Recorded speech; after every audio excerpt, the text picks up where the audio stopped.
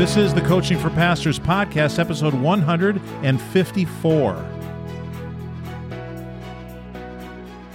Hey, Pastor, thanks for joining me today. Hey, if you haven't listened to episode 152 and 153, you might want to listen to those before you listen to this episode, number 154. I'm going to kind of pick up where I left off yesterday. We're talking about the thing that if every church member would fulfill and live out, you wouldn't have to ever worry about your church, and that thing is love. It's love. It's not fellowship. It's not discipleship.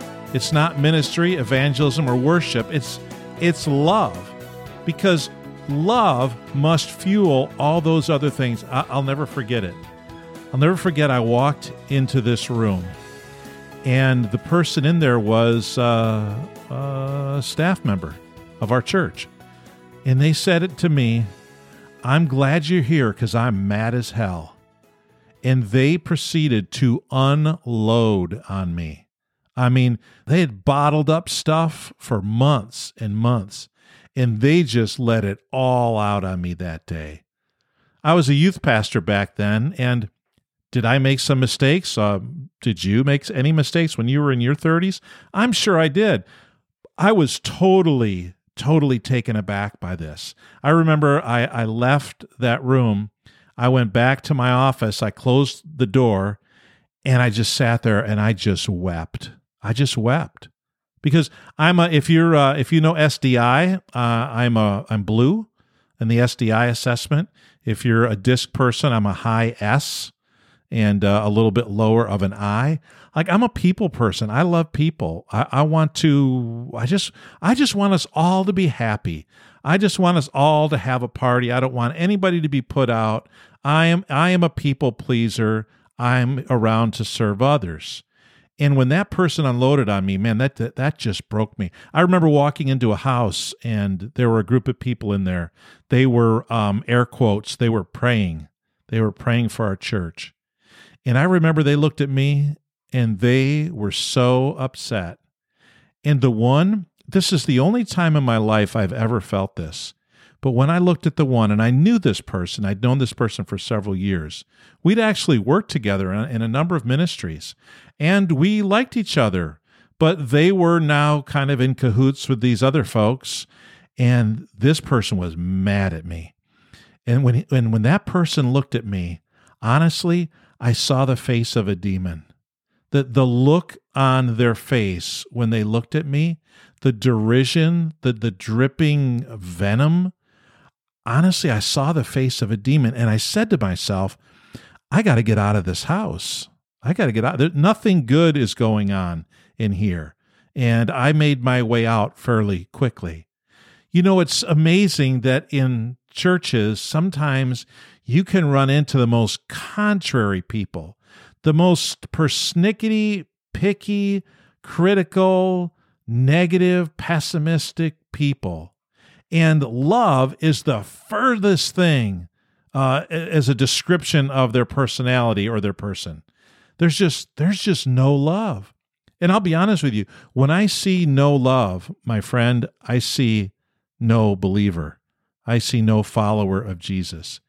Because Jesus is love, right? The Bible says that God is love. Ontologically, his essence, his being, he is love. God isn't just loving, but he actually is love. Sure, he's loving, but it goes beyond that. It goes deeper than that. He is actually love. The Bible says that God is light, that God is spirit, and that God is love. Literally, that's what he's made of.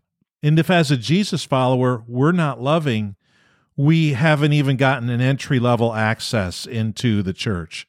That's entry level, where we're actually loving others. Jesus told his disciples, we know this in John chapter 13 and in other places, he said, hey, as I have loved you, so you must love one another. This is something that I try to communicate to our people. I do teach it in every membership class. I come in and I tell them, as your pastor, there's only one thing I want you to do. This is it. This is all. I just want you to love other people.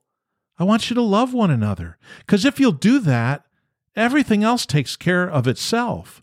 But see, churches, they get all uptight about other things. So many churches do. And honestly, I don't blame people. I hardly can blame a pastor.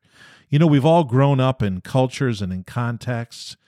But wherever we are now, Pastor, wherever you're at in ministry, whatever church you're connected to, whatever group of people that you're the shepherd over, you have the opportunity today to begin to reset culture.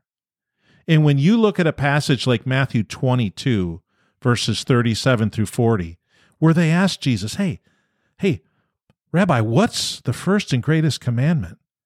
And he says it's to love the Lord your God with all your heart and soul and strength. But the second is the same. It's on the same level. It's like it. It's love your neighbor as yourself. And on these two commands hang all the law and the prophets. Jesus told his disciples in Matthew 28 to go into all the world and make disciples. In 1 Corinthians 13, we talked about Paul, who said, hey, if I do all this other stuff, but I don't have love, And then in Romans chapter 13, Paul talks about it in Romans chapter 8. He says that you've heard the commandments. There's this commandment and that commandment. And then he says, and whatever other command there may be, they're all summed up in this one command. Love your neighbor as yourself. Love does no harm to a neighbor. Therefore, love is the fulfillment of the law. That is really the primary responsibility of the follower of Jesus, is to love. And in your church, the primary responsibility that you have to your community as a church is to be a loving group of people to your community. Now, tomorrow, I want to talk to you about what love means, because it's not candy and roses and Valentine's Day and Cupid and all that stuff. Love is not soft and sweet and cuddly. That's not love. That's not biblical love. So we often will shy away from love because the culture has redefined it, has defined it out of really what the scriptural definition is. And the truth is a whole lot better than the lie. The truth is a whole lot better than what the culture will give us for love. And when we understand what love really is, then we say, oh yeah, that's why if we love, we'll take, everything else will take care of itself. We'll cover all of our bases. And Pastor, my friend, you